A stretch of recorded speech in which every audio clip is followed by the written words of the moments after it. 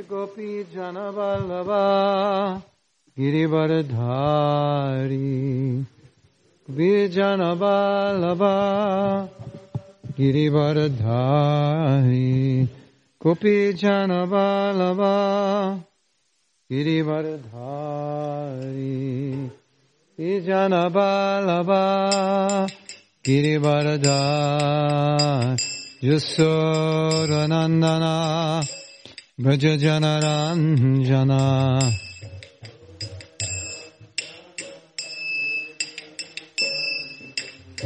Yashodanandana Braja Janaranjana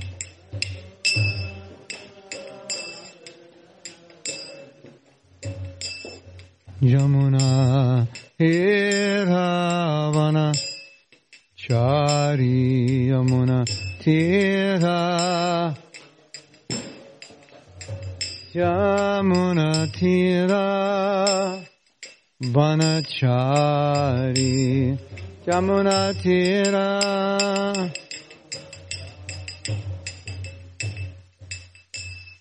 Radha Madhava Kunja Vihari Radha Madhava Hava Kunja Vihari Jai Radha Madhava Kunja Vihari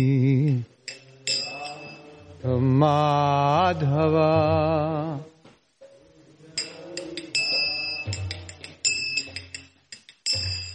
Gopi Janavallabha Girivaradhari Gopi Janavallabha Girivaradhari Yashodanandana Braja Janaranjana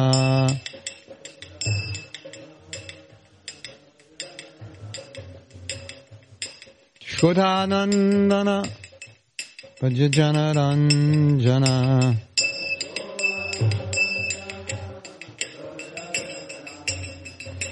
Yamuna Tira Vanachari Yamuna Tira Yamuna Tira Vanachari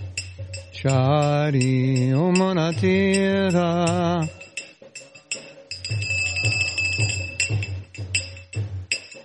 Radha Madhava Kunja Vihari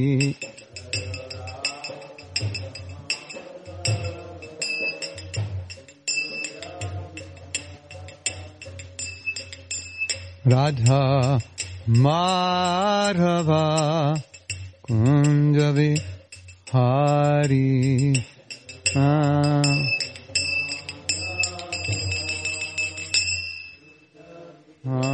Jai Shri Radha Madhava ki Grantaraj Srimad Bhagavatam ki Nitai Go Pramanande Hari Hari Bo Om Namo Bhagavate Vasudevaya Om Namo Bhagavate Vasudevaya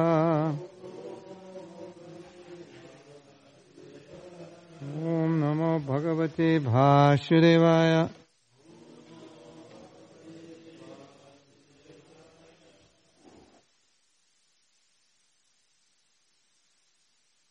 Momentito, por favor.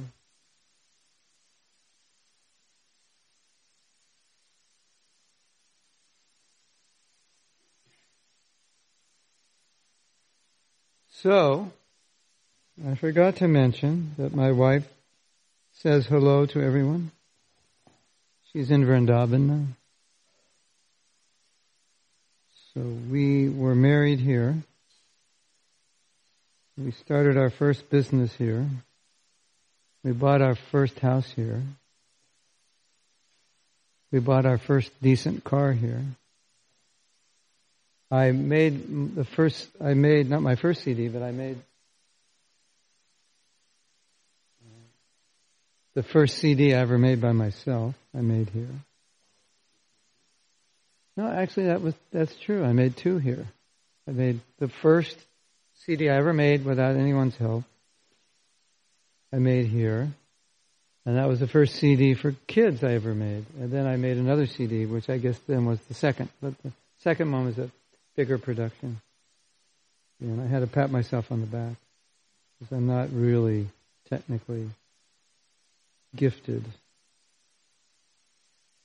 And, yeah.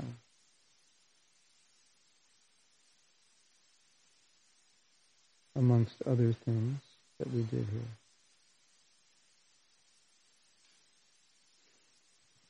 So we're reading from the first canto,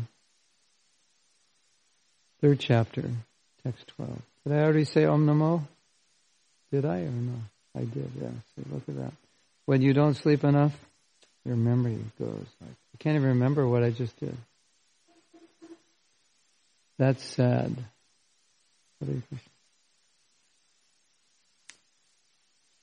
Tataha Saptama Akutyam Vrucher Ragyo Vayajayata Sa Yamadhyai Suragana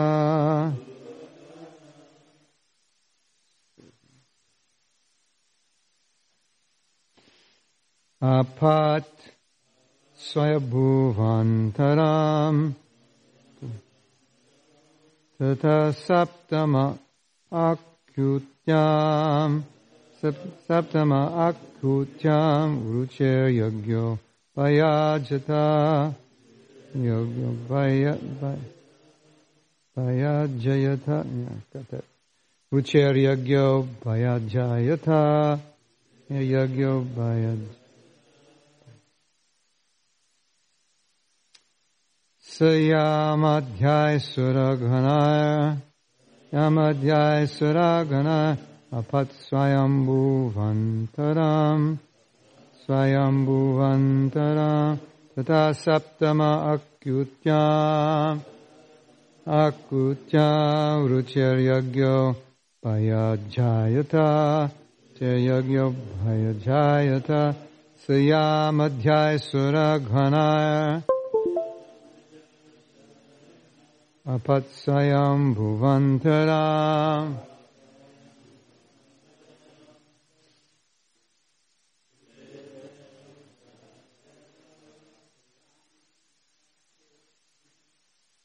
Yamadhyay Suragana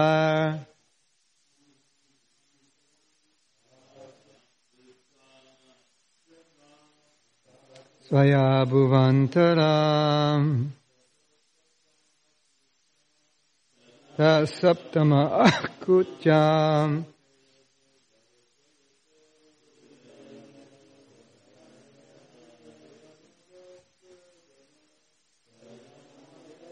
Suragana Apatsayam Bhuvantaram Akutyam Jayata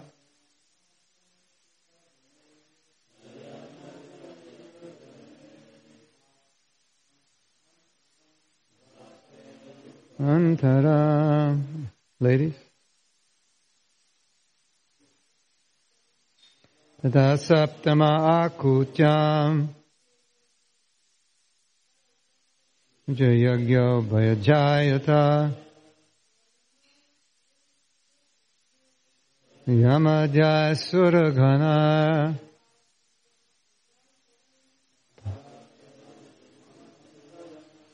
Word meanings? Tataha. After that, Saptame, the 7th in the line, Akutyam, in the womb of Akuti, Uruchehe, by Prajapati Ruchi. Yagya, the Lord's incarnation as Yagya. Abhya Jayata. My tongue wants to say it the wrong way. It's Abhyajayata. Advented. Saha, he. Yama Adhyay, with Yama and others. Sura Ganai, with demigods. Apat, ruled. Swayambhuva Antaram, the change of the period of Swayambhuva Manu. Can somebody go on my Facebook page and see if you can actually hear this? Sometimes I put a microphone on and it doesn't work. Translation. The seventh incarnation was Yagya, the son of Prajapati Ruchi and his wife Akuti. He controlled the period during the reign of Swayambhuva Manu and was assisted by demigods such as his son Yama. So this incarnation is called Yagya. This incarnation is called Yagya. And very interesting incarnation. Purport. The administrative posts occupied by the demigods for maintaining the regulations of the material world are offered to the highly elevated, pious living beings. That means demigods are the most pious. When there is a scarcity of such pious living beings, the Lord incarnates himself as Brahma, Prajapati, Indra, etc. He couldn't find anyone to fulfill the job, so he would do it himself. Isn't that interesting? Like, how could he not find somebody qualified? So it seems like the job of these demigods is very specialized, and not everyone can do it, not everyone's qualified. During the period of Swayambhuva Manu, the present period is of Vaishvata Manu.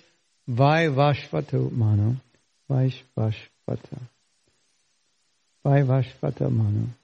There was no suitable living being who could occupy the post of Indra, the king of Indraloka, heaven, planet. King of the Indraloka, heaven, planet. The Lord himself at that time became Indra. Assisted by his own sons like Yama and other demigods, Lord Yagya ruled the administration of the universal affairs. So Indra is the king of heaven, so he's got a big job. Brahma is the creator, but apparently Indra is the one who's really managing, although Brahma does his job.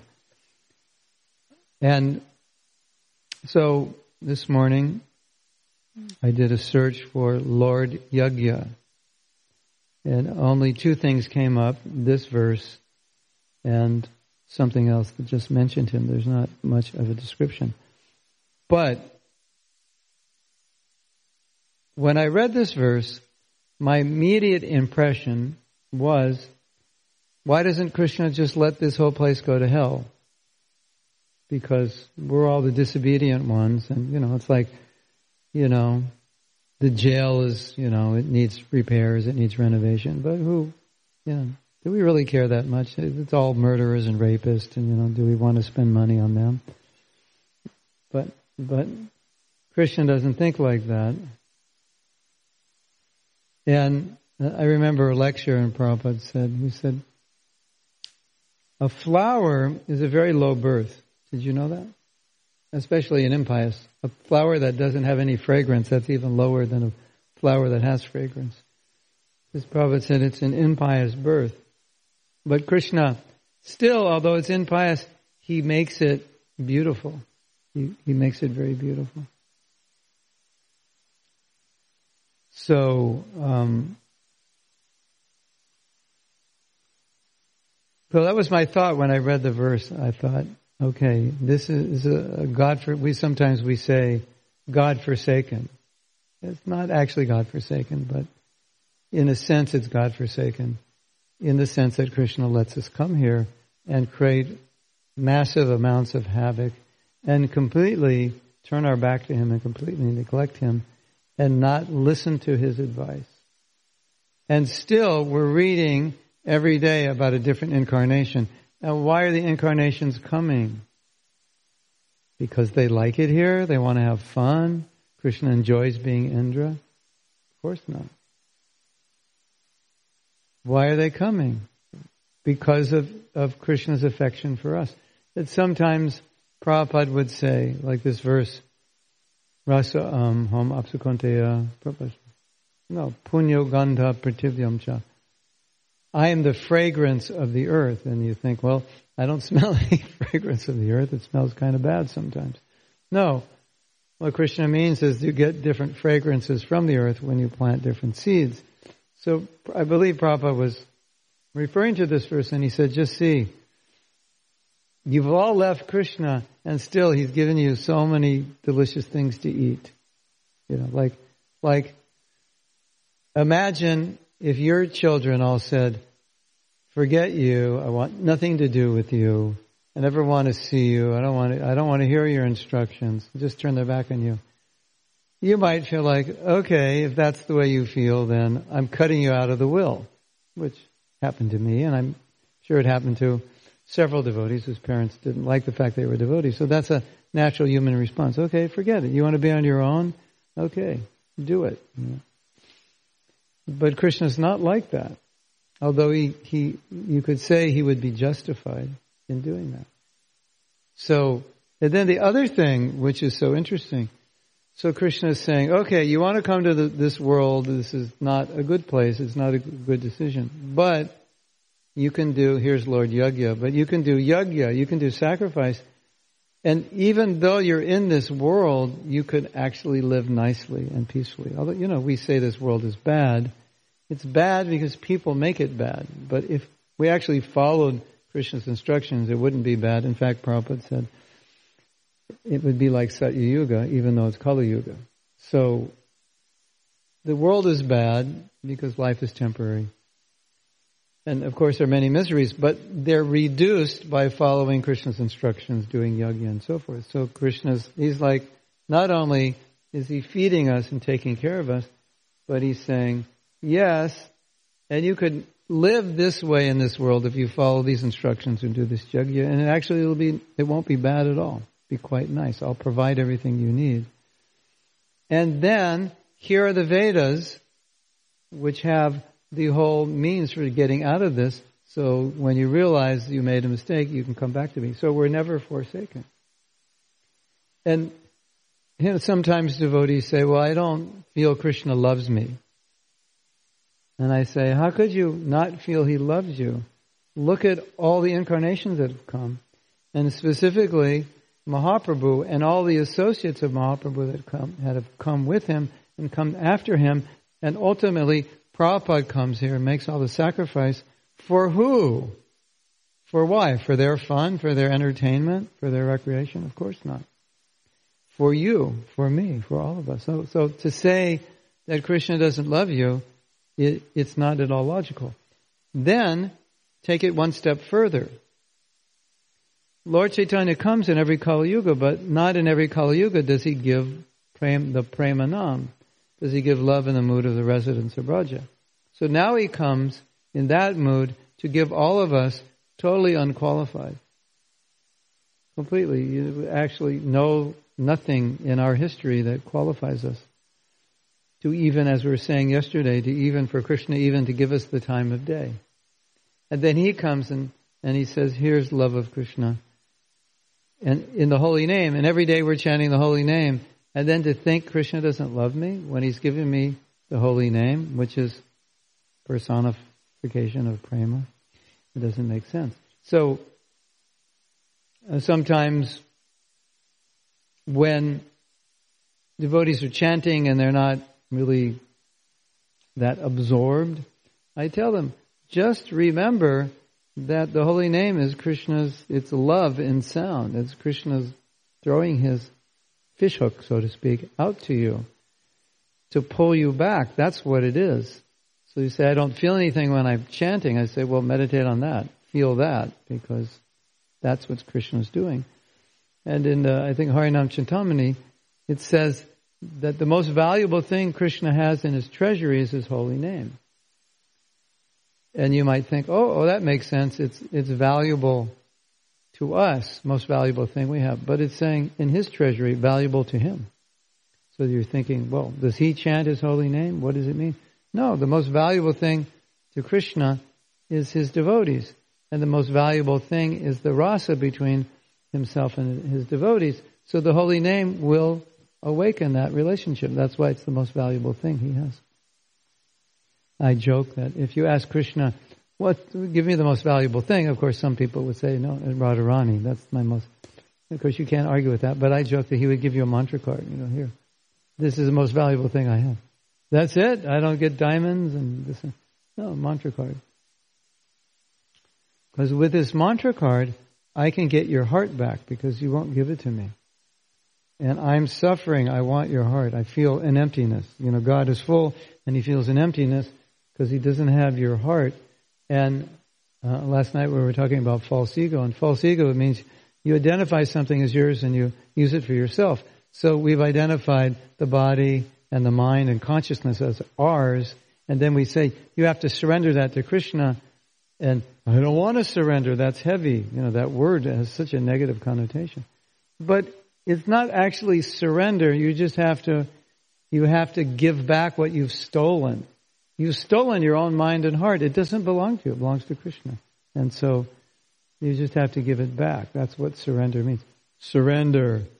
I'm not going to surrender. No, you stole my money. Surrender it back. Give it back. So when we say surrender, it's just giving back what belongs to Krishna.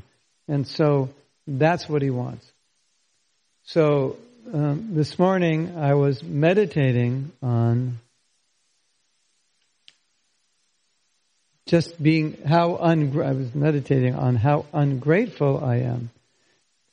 Sometimes we don't take advantage of the process of devotional service. That's a sign of being ungrateful, isn't it? I mean, we don't necessarily think of it that way, but it is. If I were more grateful, I would be more serious about what I was given. Let's say you give me money. Mahatma Prabhu, thank you for coming. Here's $100,000. And then you see a picture of me on Facebook riding in a $100,000 Mercedes. How would you feel? Feel like, well, he's so ungrateful. No, I gave that for preaching. He's not using it properly. So here's sadhana bhakti. Here's Krishna consciousness. No, I think I'll just sleep. I think, I'll chant tomorrow. Yeah. So we might say, I'm weak. We might say I'm lazy. But I think we should also say we're not grateful for what we have because we'll utilize what we're grateful for. Isn't it? And the more, look what Prabhupada has given. Look at the sacrifice he's made. How grateful are you? So, for example, how grateful are we for the sacrifice Prabhupada made for writing his books? Well, the answer is, how often do you engage with the books? That's how grateful you are. I mean, that's one way of answering it. It's hard to say I'm grateful and not engage with the books on a regular basis. And not feel totally dependent on those instructions. How grateful are you that you have the holy name? Well, that depends how you chant it. How grateful, anything. How do you use it? So, I think this is a nice meditation. And another meditation, another thought I was having of this verse in Bhagavatam, spoken by Lord Brahma, that a devotee thinks, whatever happens to me, it's actually just a fraction or a token of what I deserve. The suffering I'm getting should be worse, but Krishna is minimizing it. But when we look at our own mentality, it's rare that we naturally think that way. We might come to that realization once we process it. But obviously a higher state of Krishna consciousness would not be you have to process it. You would just feel that way. Oh, something bad happened immediate response is, I know I deserve worse. But how many of us feel that way? We're always thinking, I deserve more. And that interferes with gratitude, doesn't it?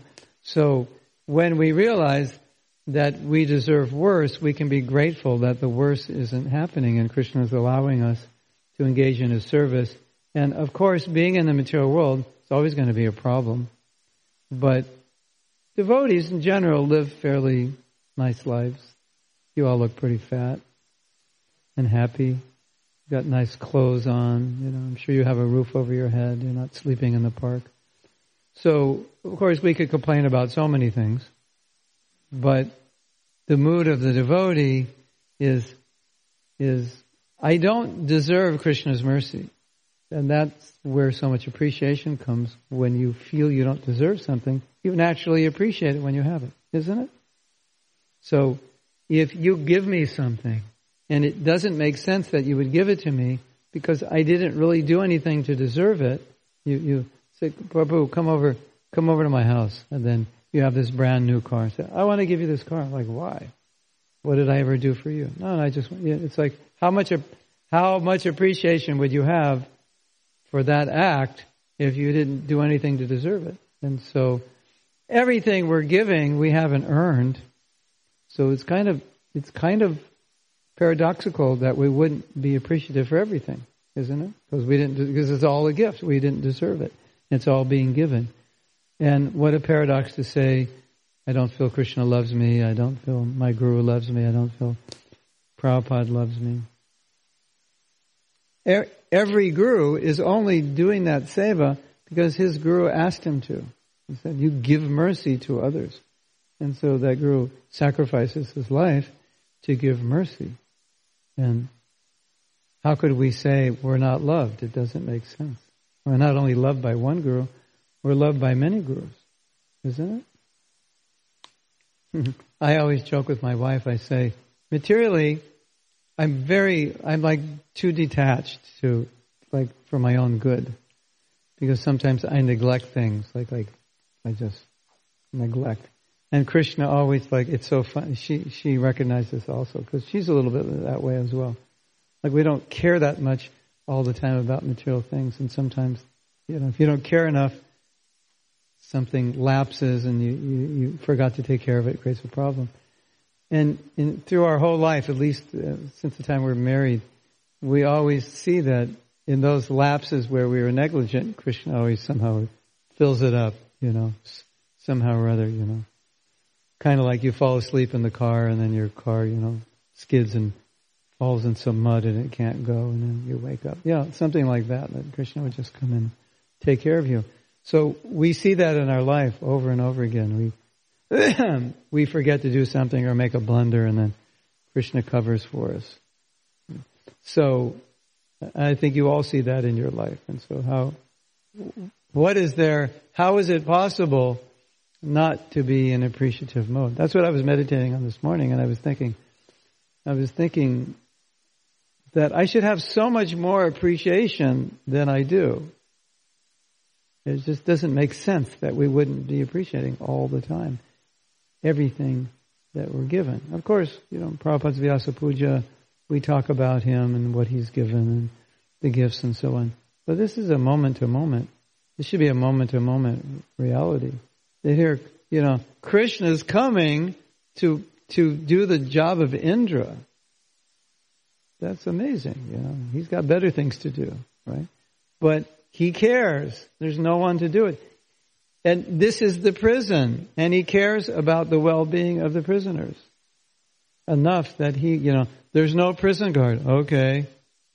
It's like there's no prison guard, and Donald Trump says, okay, I'll do it,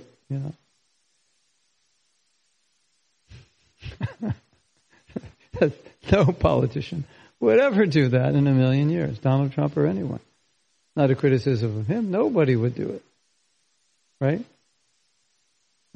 So this is really, in a sense, inconceivable, isn't it? That Krishna would come in that position, incarnate. But at the same time, we can say when you look at every incarnation, why are they incarnating? They're incarnating for who? You and me. That's who they're incarnating for. not for fun, not because they like to come down here, but they're incarnating for you and me. Oh, of course, with Hiranyakashipu, Krishna wanted to come and have fun. But ultimately, what's behind it all is the Leela that would attract us back. Right? So ultimately, it's for us, isn't it? So that was my meditation on this verse. And we started late, and it's late. So I will stop and see if there are any questions. And if you on the internet you want to ask questions, I don't know if I'm going to see them because it's kind of going strange right now. It's just your name keeps showing up over and over again. So why can one of you write Hare Krishna? Just so I want to see if it actually comes. Because if you did ask a question, I didn't see it. All I see is your names keep coming up. Looks like 480 people. Oh yeah, okay. You can write something. Okay. Hare Krishna. So, yes.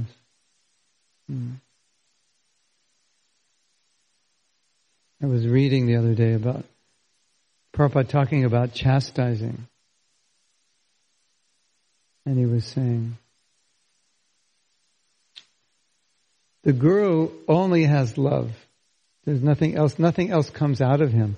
So when he's chastising you, he didn't say it this way, but the connotation was it's like the mother pulling the kid out of the street because the car's coming, and the kid's crying because it hurt, and she grabbed his wrist and it hurt him. And then when he understands, you would have died if I didn't do that. You didn't hurt me on purpose. So Prabhupada was saying that when the Guru chastises the disciple, he's doing it to save the disciple from making a mistake. And it's his duty, and he must do it, and it's only out of affection. There's no question that the Guru doesn't like the disciple.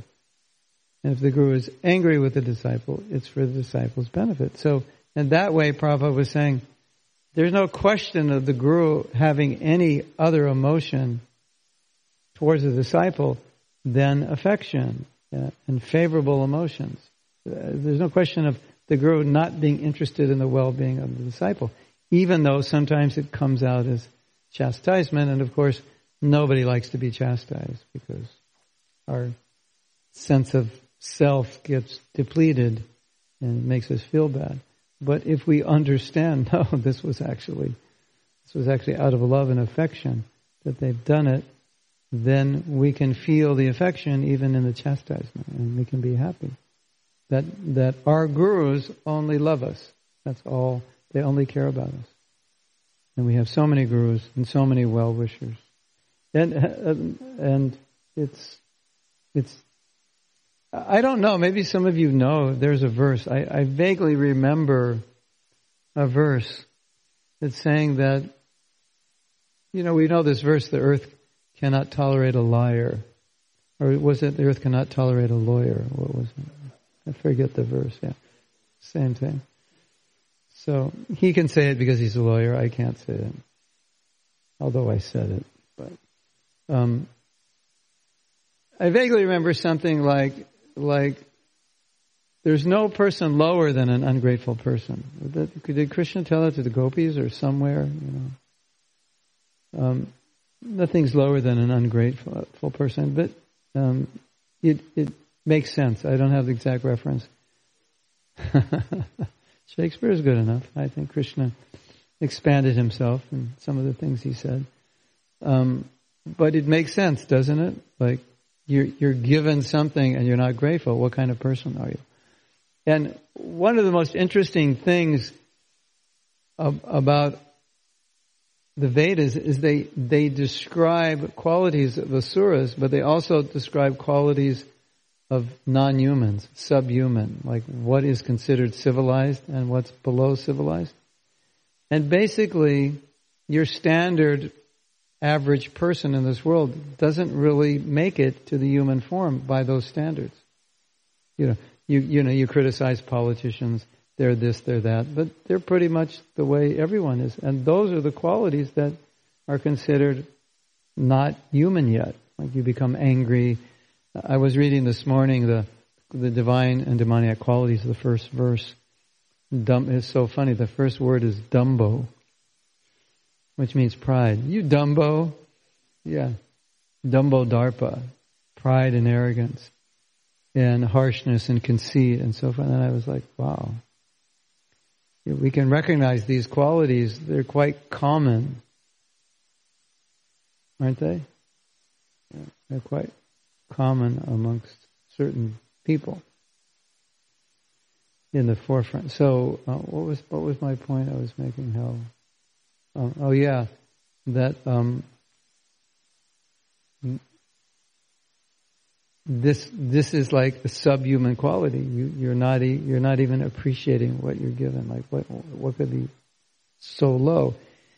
But I just wanted to make the point that these qualities which are considered subhuman are things like not being clean, getting angry, not being forgiving, not like major like Adolf Hitler type things.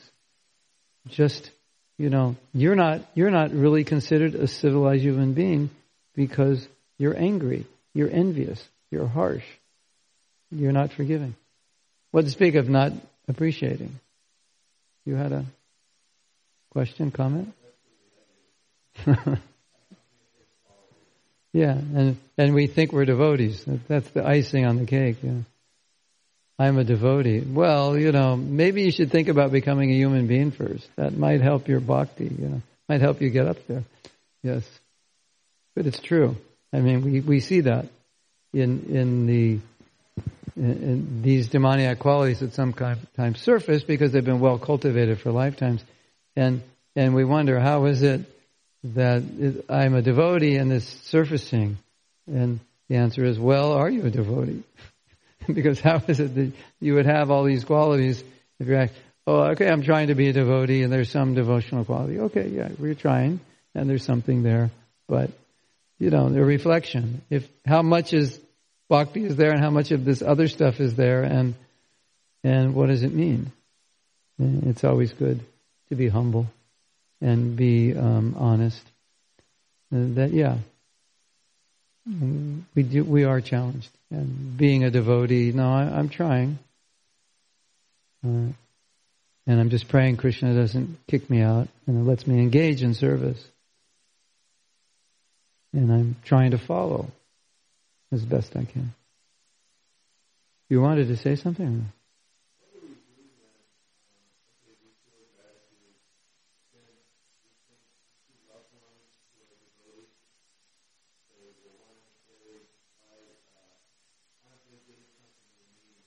Oh, all right. Something bad. Yeah. Dharma's asking the question: if we say that devotees are taken care of, but sometimes we see something is lacking, or maybe some unfortunate situation comes. How is that? I was just reading how Prabhupada was saying, if you just take shelter at Krishna's feet, you'll always be taken care of. And so maybe it's how we define being taken care of, and maybe these other things are necessary for purification. I think, with our American standard, it's like, how come you have a 5,000 square foot home and I don't? Krishna doesn't love me. Sometimes we might go in that direction. And there is some karmic influence also through the past activities. There's something is there. As we can see, not all devotees just have the same standard of living or the same degree of success. So generally we would answer that these are things that are needed, and these things will help the devotee if they allow themselves to react in the proper way. And it may be, residual karma that they have to go through. And acceptance is always the key. If let's say your life is great and I live next door to you and my life is miserable, so then it's really hard for me to accept my situation because I look at you and everything's going great for you. And acceptance is a real key element, that this is what's happening to me, this is who I am, this is what I have created in this life or a past life. And I need to be able to accept that and also try to understand what I'm supposed to understand from all this. And maybe there's nothing more to understand than acceptance, that this is how it is, that I have a material body, I make choices, and there are consequences, and this is where I am. Sometimes the choices are innocent, but the consequences are not. And we can reflect, I made this choice. I get on the freeway, someone slams into me. Okay, it's their fault, but I chose to go on the freeway. So possibility of that happening is there. So I can't blame them entirely. And ultimately, this sounds insensitive. It's a philosophical statement, because if we're suffering, we don't want to be insensitive. But when we're suffering, ultimately, well, Prabhu, you were the one who did decide to take birth here and take a body. If you didn't make that decision, you wouldn't have this problem right now. Whatever that problem is, you're being sued or divorced, or you broke your knee or whatever. Well, if you didn't have a material body, you wouldn't have this problem, and ultimately you wanted it. So I wouldn't, necessarily tell that to someone who's not ready to hear it, but it's a reflection we can make on ourselves. That, whatever suffering there is, ultimately, the pain in my knee, or the this or that, or the pain in the neck that someone's giving me, this or that, it's, well, what did you expect? It's like going into the prison and complaining about the food. Well, when you rob the bank, you should have considered that prison food isn't that good. And you might get caught. So, of course we'll say, well, I didn't know when I came here it was going to be like that. Okay, we didn't know, but you know now. So now you have no excuse. So now if we're suffering, and our suffering is created by our ignorance, so who are we to blame? You can't blame Maya. You have to blame your choice to be in Maya, right? Like sometimes we say Maya is strong. In some ways, it's an excuse for my weakness. What do you expect? Maya is strong, isn't it? So you may not be conscious that you're actually making an excuse by saying Maya is strong. You think you're just talking philosophy. You might just be making an excuse, right? Maya is strong. What a Prabhupada say. No, it's not like that. You're weak. Your purpose is Maya is strong. No, your purpose is weak. That's what it is. That's how Prabhupada wanted us to see it. So, it's good to be honest about these things. Yes?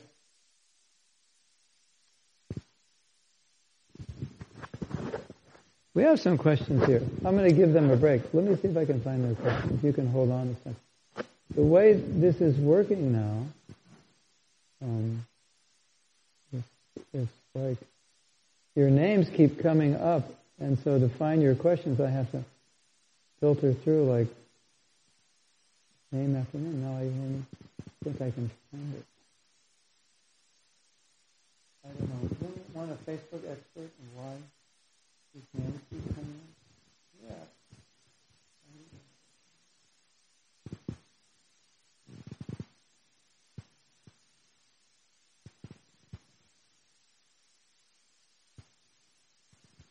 We're responsible. Get reality as it is. So how can we change it if majority do not? Cows are so mystical. Did you have experience the service of cows? Yes, I did.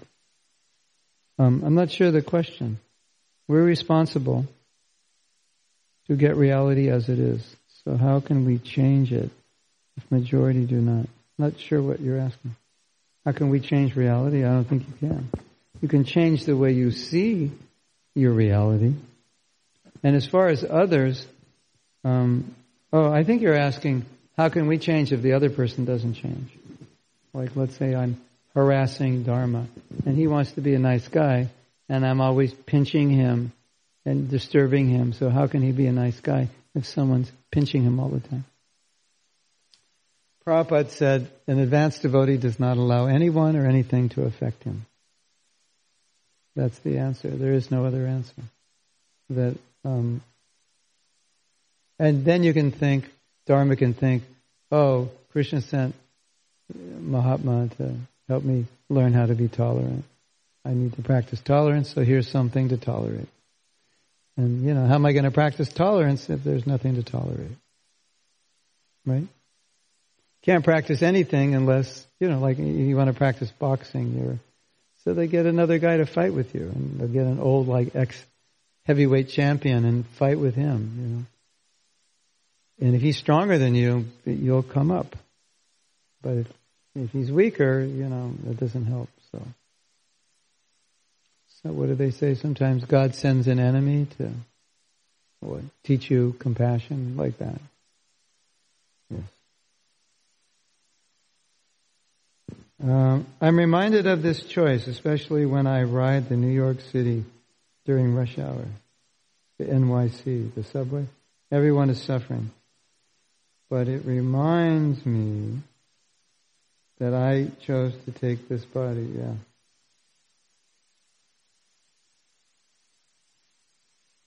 So, ladies and gentlemen, always remember, if things don't go the way you want them to, you did make the choice to come into a world where you have very little control, even of your own body or mind.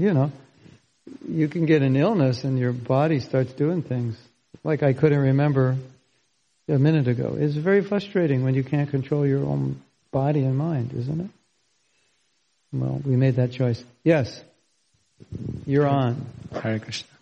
Thank you for some really nice points, especially about the point of being grateful, especially being grateful to your Guru Maharaj. And I was thinking, sometimes we are grateful to our Guru, our Parampara. And I've heard that, sometimes devotees or disciples are trying to be very close to their Guru. When Srila Prabhupada was here, everybody was trying to get just closer, physically closer. And if you can't, then, If you can or can't? You cannot, yeah. If you cannot, then you start getting this feeling that, maybe I need some more appreciation or something. Yeah. So how do we think about that? Yeah. Well, first thing I would like to say is there were some devotees who weren't trying to get close because they felt closer through service. Like, for example, you've heard of Jayananda Prabhu, and sometimes when Prabhupada was giving darshan, he would say, "Where's Jayananda?" And they say, he's doing service. He felt closer to Prabhupada doing service, and he felt like, why should I sit in the room and do nothing when I could be actually serving Prabhupada? So he felt closer doing service. So that's one aspect of your question to take into consideration. And the other aspect of your question is, if I'm not close, then I may feel like I need some recognition to know. So, okay. So, or when you see others closer, then you get jealous of them. Yeah.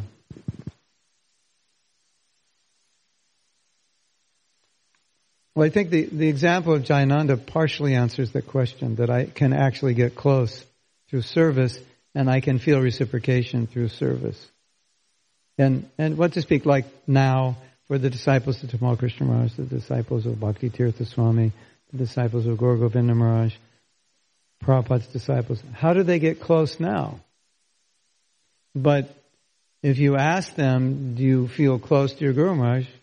Many, or if not all, will say, yes. Some will say, I feel closer now because I've had to really, really grasp who he is. And the only way I can get close now is through hearing his instructions and following them. Where I could get so-called close before, physically. So, I think that's important, because if we don't get that, then when our Guru departs, we're going to have a very difficult time, because we were used to the physical association. Now, as far as wanting recognition, I can definitely say for myself, and I think I can speak for all the disciples of Prabhupada, we wanted to tell him, good news of successful preaching, and we wanted him to smile and say, yes, very good. But that was a different kind of recognition. It wasn't based on false ego. It was based on knowing that I'm pleasing him. So if you want that, that's good. If you want the other recognition, and it's out of envy or jealousy, that actually has nothing to do with Krishna consciousness. And that's something we have to learn today or tomorrow or sometime while we are still in this body, to overcome, because it actually has no place in the spiritual world. It's very firmly situated in the material world. And we are somehow or other going to have to learn to be okay with who we are, and maybe we're not the number one disciple, and be okay with that, and be happy that my god brother or god sister is the number one. Somehow or other, that's the challenge we have to learn. So to want to be acknowledged that you've done something, you did book distribution, to be acknowledged that, Guru Maharaj, are you pleased? That's different than I want to be put in front of the temple and announced that I'm the man this week. We don't want that. We want to be in the back of the temple where no one sees us, no matter what we've done. So we want to please our Guru Maharaj, and we want to know he's pleased. So they asked Prabhupada, well, when we're serving you, how do we know you're pleased? Because we're supposed to please the Guru. And Prabhupada said, I asked the temple president. And he tells me, if he's pleased, then I'm pleased. If he's doing nicely. So the way I've adjusted this, if adjusted is the right word, is that if I sincerely try to serve my spiritual master's instructions, I take it for granted that he's pleased, because there's no reason to believe he isn't pleased, because he was always pleased when we did this. I make a sacrifice to serve him according to what he wants. I have to accept that he's pleased. Why wouldn't he be pleased? I'm doing what he asked me, and he was always pleased, and he's easily pleased. And we can turn that around. If I do what he doesn't want, then how can I think he's pleased? Because you have the opposite. And sometimes devotees think, oh, my Guru Maharaj would understand the fact that I can't follow this or do that or this or that, and rationalize it. No, we should be honest and say, no, I don't think he's pleased that you're doing this, because that would be the impetus to rectify it. I was just listening yesterday to Abhiram Prabhu, and he said something which I have often thought about, but the way he said it just made a strong impression upon me. He was talking about Prabhupada dealing with disciples who weren't following the principles. And Abhiram was basically saying Prabhupada was more or less in shock. He actually couldn't believe that someone would make a promise and not keep it, because in the world he grew up in and the world he lived in, people were ladies and gentlemen, and if they said they were going to do it, they did it, even if it was difficult, even if later they didn't want to do it.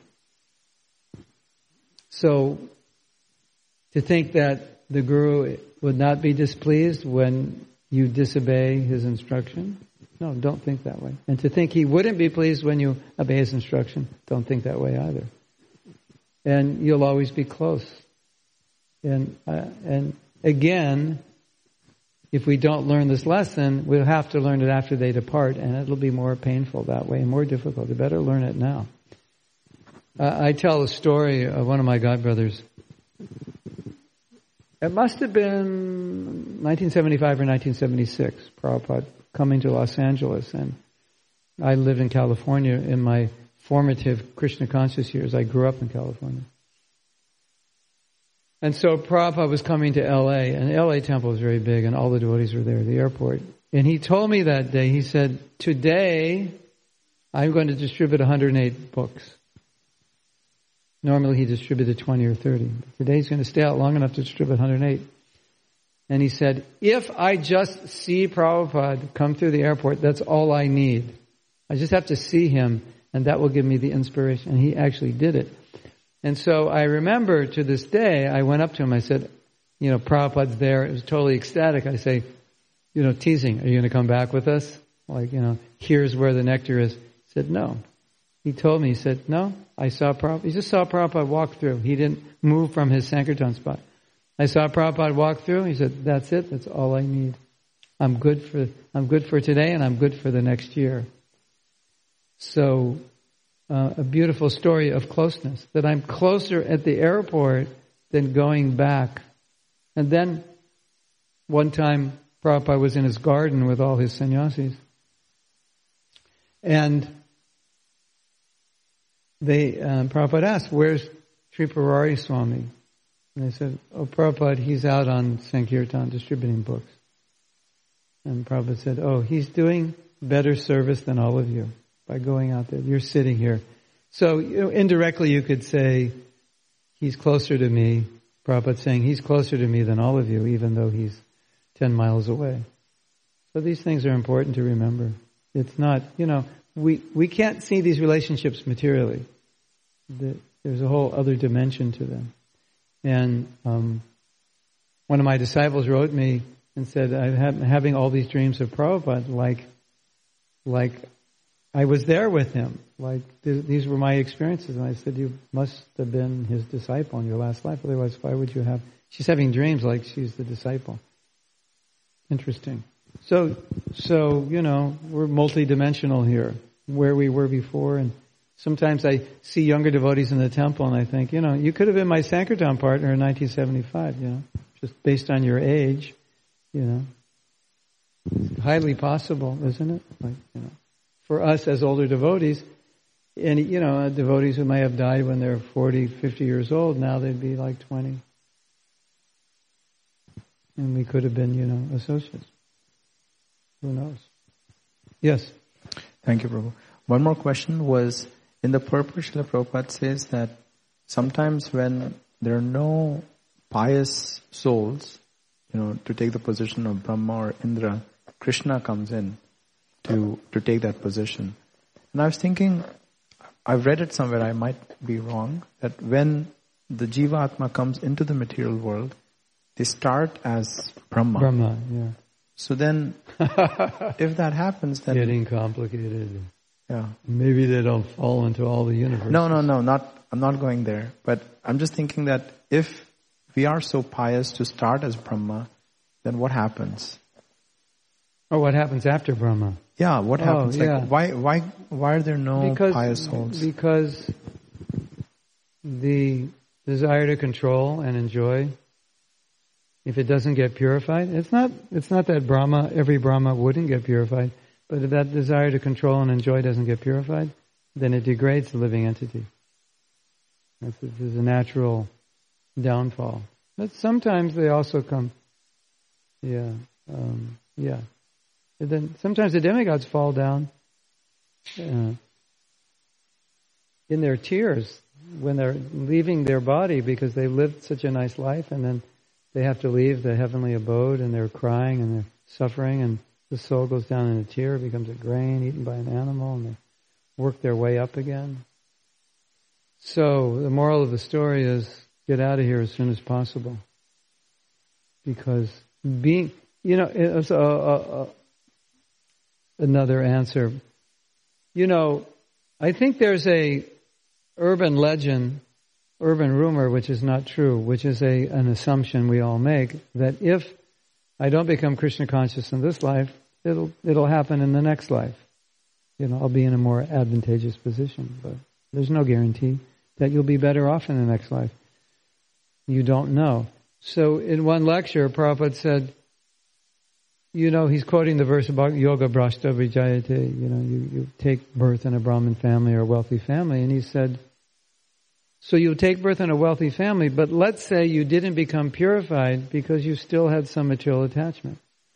And now you take birth in a wealthy family, and so mix those two together. There's a synergy between your material attachment and your opulent position. And maybe now you have this attachment, but there's no opulence. But because of your Krishna consciousness, you get born in Beverly Hills. And you think you're God's gift to the world, because I grew up pretty close to Beverly Hills. And I was just with my sister, and she was telling me how there's so little humility amongst the group of people we grew up with, more wealthy Jewish people in Los Angeles. As a group, their humility levels are very low compared to other groups. And so you're born in that situation, even though you're a devotee, and let's say you're born in this kind of culture where people are smarter, wealthier, think they're better. It's going to be harder for you.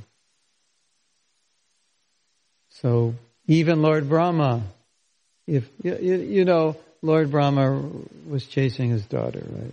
So the devotee said, Prabhupada, he's like the head of our sampradaya. How could he chase his daughter? And Prabhupada said, just try to understand, if he can do it, what about you? So that's what you take away. So that's the takeaway. Why didn't Lord Brahma go back to Godhead? Great question. And if he didn't, then what about us? We're in a tenuous situation. So now we have this advantage that we've been given Mahaprabhu's mercy, Prabhupada's mercy. And so we should understand, if we don't take the mercy, we have no hope. Even Brahma couldn't do it. Right? We'll just go straight down by our nature. And so without that kripa, even your Lord Brahma, you just go down. Or you're some demigod, you go down. You're Nalakuvera Manigriva, you go down. Nobody is spared. My sister was telling me. She's 72, and she's saying, I have all these friends who are getting, facelifts here and cut here and breast this and rear end this, and, they're trying to look sexy so they can attract men. Right? 72, 73. Like, don't you think you should give up? Like, just call it quits and, go to Vrindavan? Yeah. So, and I'm thinking, look at it. We know the philosophy. The whole world is bound by this. And it's being shown to us all the time. And don't think that it's not going to happen to me. If I give up my spiritual life, if I offend a devotee, if I weaken my practice, if I offend the holy name, we'll be doing the same thing.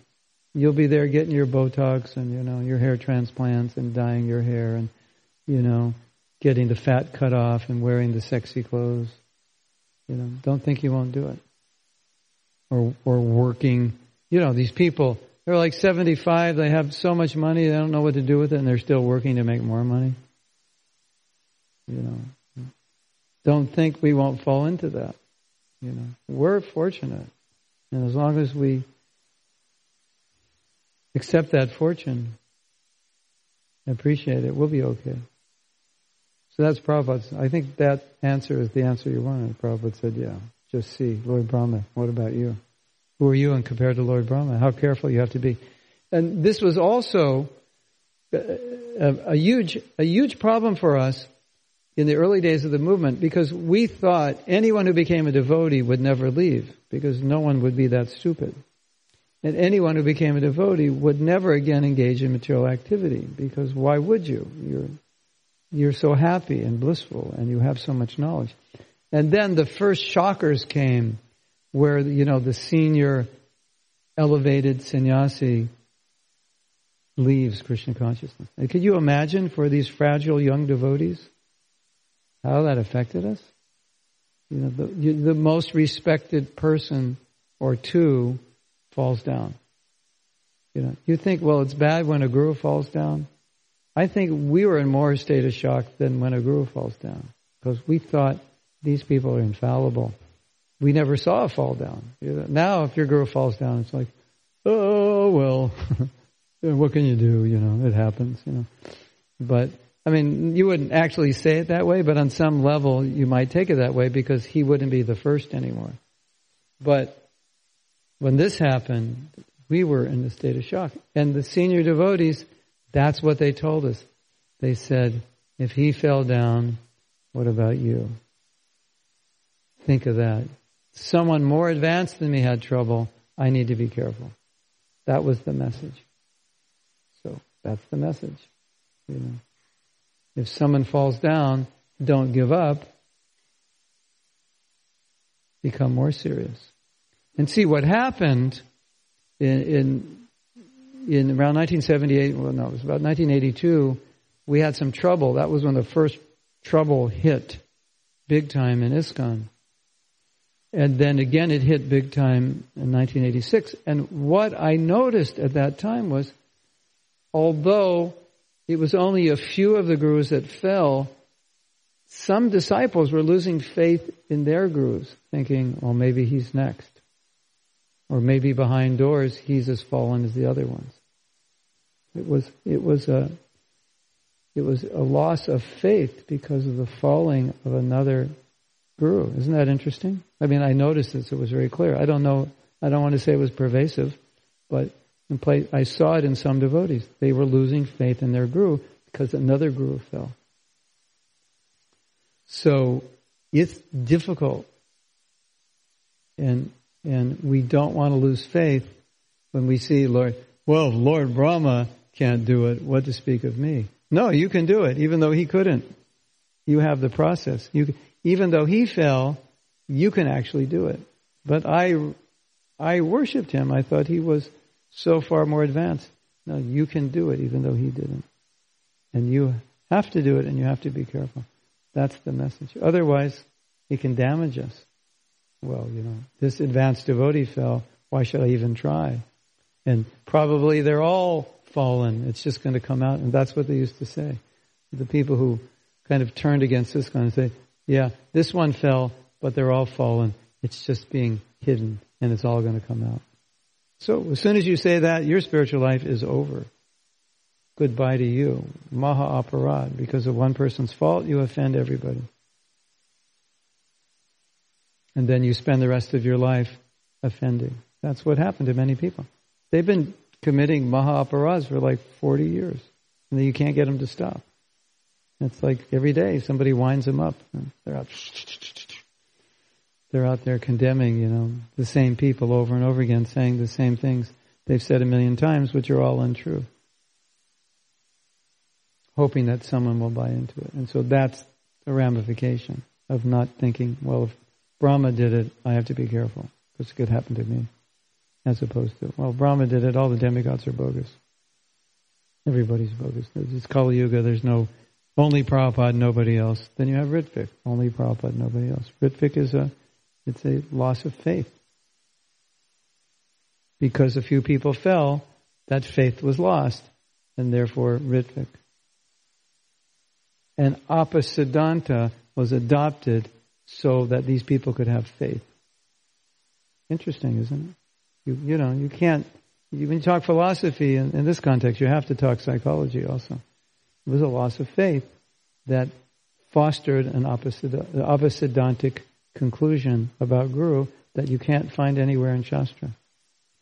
And the proof that it's apasiddhantic and offensive is when a person adopts that philosophy, they start becoming offensive to people who are spiritual masters.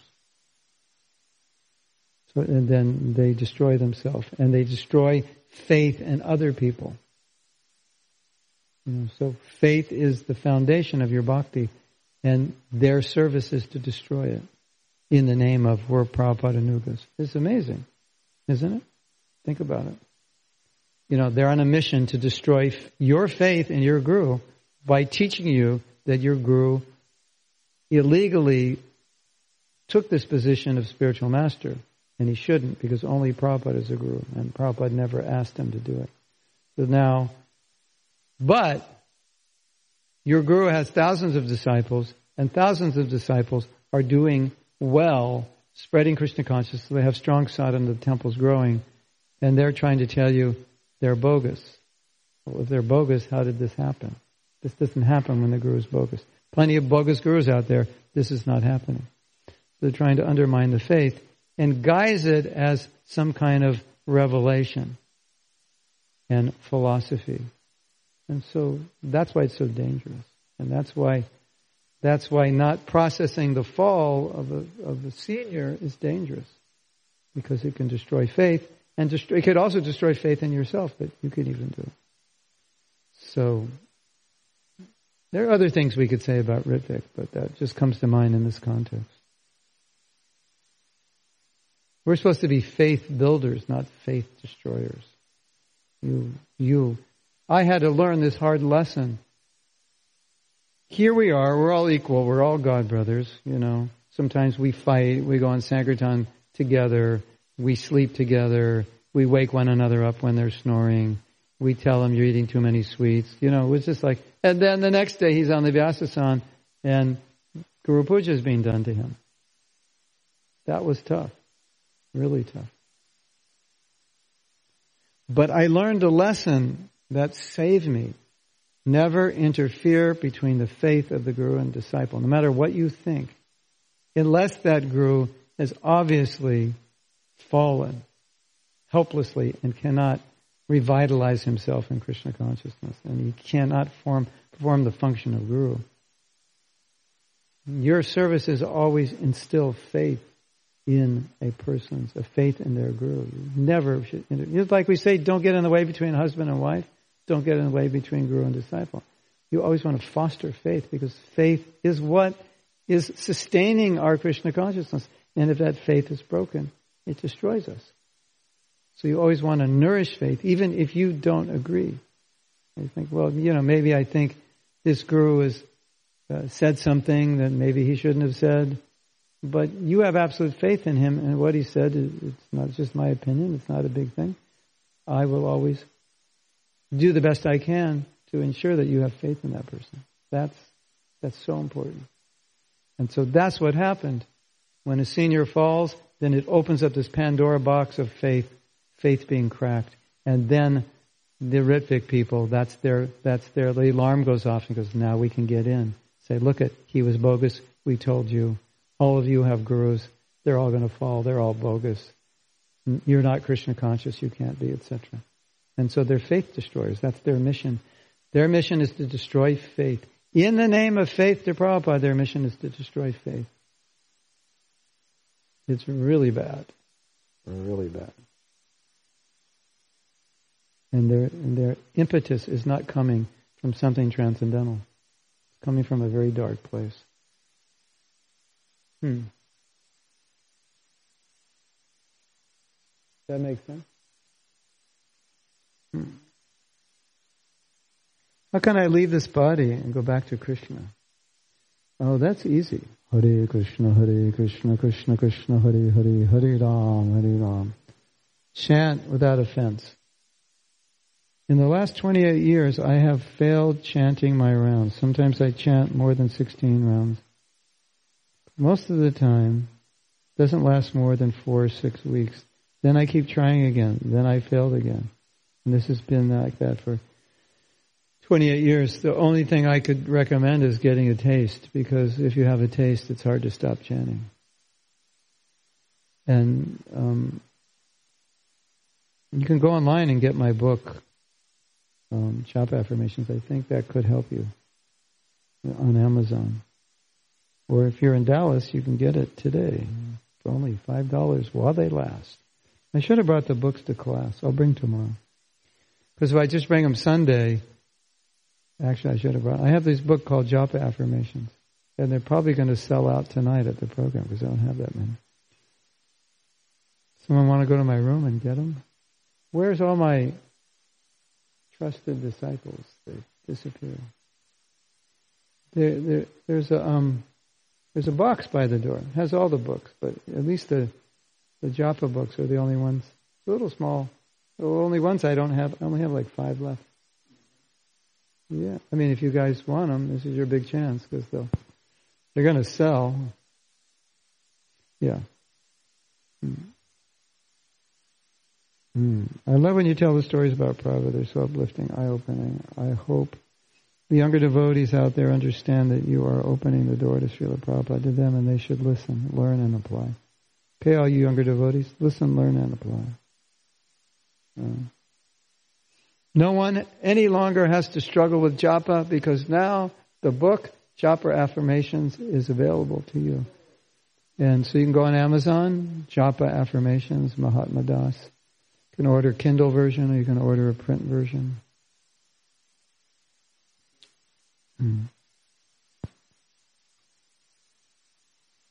Yes.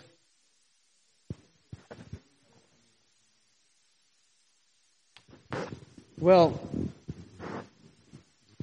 I think the answer is subjective, because what helps me may not help you. But it's basically what our Shastra says. I lived in Mayapur. I lived in Vrindavan for 2 years. I lived in Mayapur for 6. That was tremendous. I don't think there's anything I could have done that would have had the same effect on me. upgrading my japa to above 5 on a scale of 1 to 10. When I say 5 means you're not going up or down. Below 5, you're going down. Going down means 10 years from now, you may be worse off than you are now, at least in terms of the quality of your japa, maybe your general spiritual life. Above 5, you're going up. Consistently chanting good rounds, like not sometimes, but every day. Huge difference.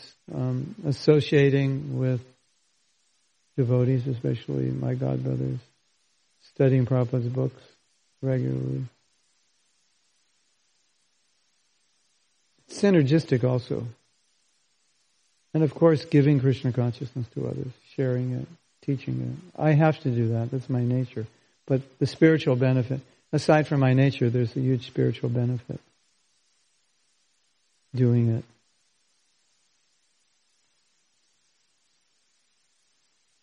I like to say that when all else fails, just get good association. That'll solve your problems. And like the devotees here is saying, I'm having trouble with my japa. Well, Bhaktivinoda Thakur says, chant with someone who doesn't have trouble. That is interesting that he said that.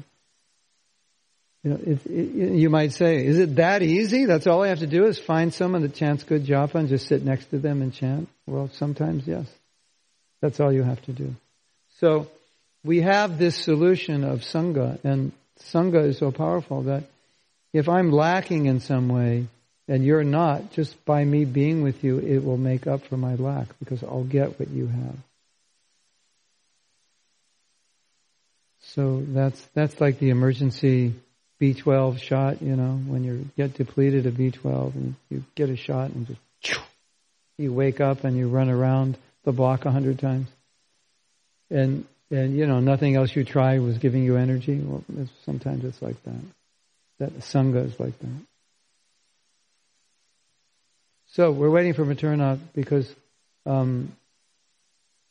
if you want to get the japa books, I just offer it to you because I want to reciprocate because you come to class. At least you can have first, because they'll sell tonight because I don't have that many at the program tonight. I don't know if he found them though. That's another thing. Yes. I have a question for you, but first of all, thank you for that wonderful class. You're welcome. You mentioned about humility, that we should always be humble. So I have a 2-part question to humility. Mm-hmm. One is that humility is sometimes linked with low self-esteem. Yes. And how is it different? Well, let's take this question and generalize it to how do you distinguish between something material and something spiritual, like lamentation? How do you distinguish if I'm lamenting, if it's spiritual or material? You want to look at how it manifests. What's the consequence of that? So if it's humility, the consequence will be different than if it's low self-esteem. Now you might say, but the acharyas, they seem to lament when they're describing all their faults, and that sounds like low self-esteem. But look at their lives. They're not walking around in this morose mood. I'm so bad, I'm so bad. Their humility is actually bringing them closer to Krishna. Krishna, I want you more. That humility makes them more dependent on Krishna. Because that's another aspect of humility, is that because of my fallen condition, I need you. Low self-esteem is more of a helpless, like what's the use? I'm so bad, why try? I hate myself. A genuinely humble person doesn't hate themselves. They hate the fact they're not Krishna conscious, but they don't hate themselves. There's a difference, right? I'm so bad because I'm not Krishna conscious. That's one way of looking at it. But it's so bad that I'm not Krishna conscious. That's, it's bad that I'm not humble. But I'm so bad because I'm not humble. That's low self-esteem. It's bad that I'm not humble. That's humility. Humility also means that I think everyone's better than me.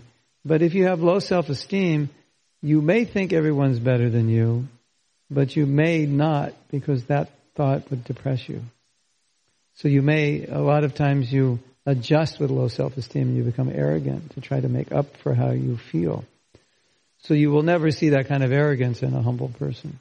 Obviously, if they're humble, they're not arrogant. But you'll often see that in someone with low self-esteem. And a humble person can take feedback and criticism and correction. Low self-esteem, you can't. Actually, a humble person wants to be corrected. A humble person, they live very clearly with an understanding of where they lack, but it doesn't discourage or depress them. Low self-esteem, you get discouraged and depressed when you focus or meditate on what's wrong with you. I could go on, but I have if you go on my SoundCloud, there's a course called Self-Compassion and Self-Envy and Self-Compassion, and it talks all about this topic of being envious of yourself, what self-compassion means in a Krishna conscious context, what self-envy means. So it could be useful. You had another question? It's similar to what you said that it's always good to be always humble. So in the context that like in Bhagavad Gita, Arjuna was humble to Krishna, he surrendered to Krishna and he received his instructions by this, and then after that he went to war. So how can we see his humility in that way? Because he was fighting. Well, it's actually very simple. He's asking, how can you see Arjuna as humble if he's fighting? Because fighting doesn't seem humble. Most people that I meet have very cloudy definitions of humility, or maybe we can say they're more material. If someone's attacking you and I attack them to save you, that's another manifestation of humility, and I'll explain why. Because Prabhupada said to do that. And if I follow Prabhupada's instructions, that's a sign of humility. If I don't follow his instructions, I'm proud. So when Arjuna said, I don't want to fight, he looked humble. He looked very sattvic and brahminical. But he was disobeying Krishna's instructions. And so, to disobey Krishna's instructions, even if you act humbly, is not humble. Right?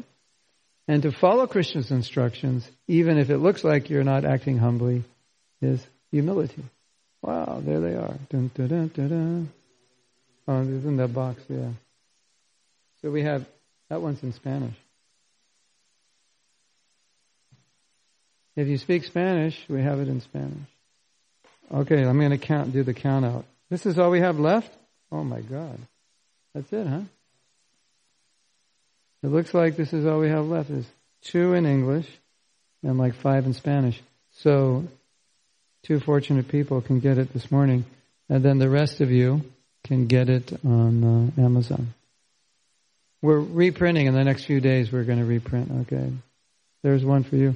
We're reprinting, but they're all in India, and I won't get them back to America for, 6 months or so. Español? No? Nada. Hare Krishna. So, okay. So we can, is that,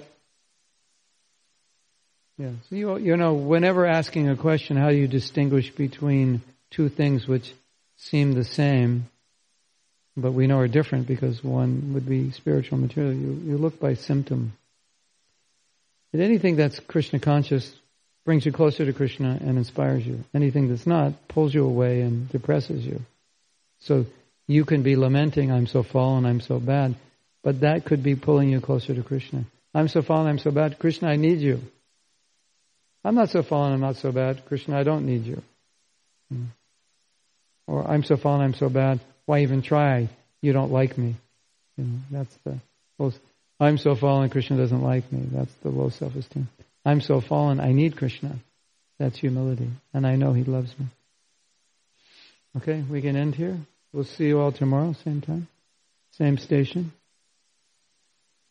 Srila Prabhupada ki jai, Sri Radha Kalachandji ki jai, Go Premanandi.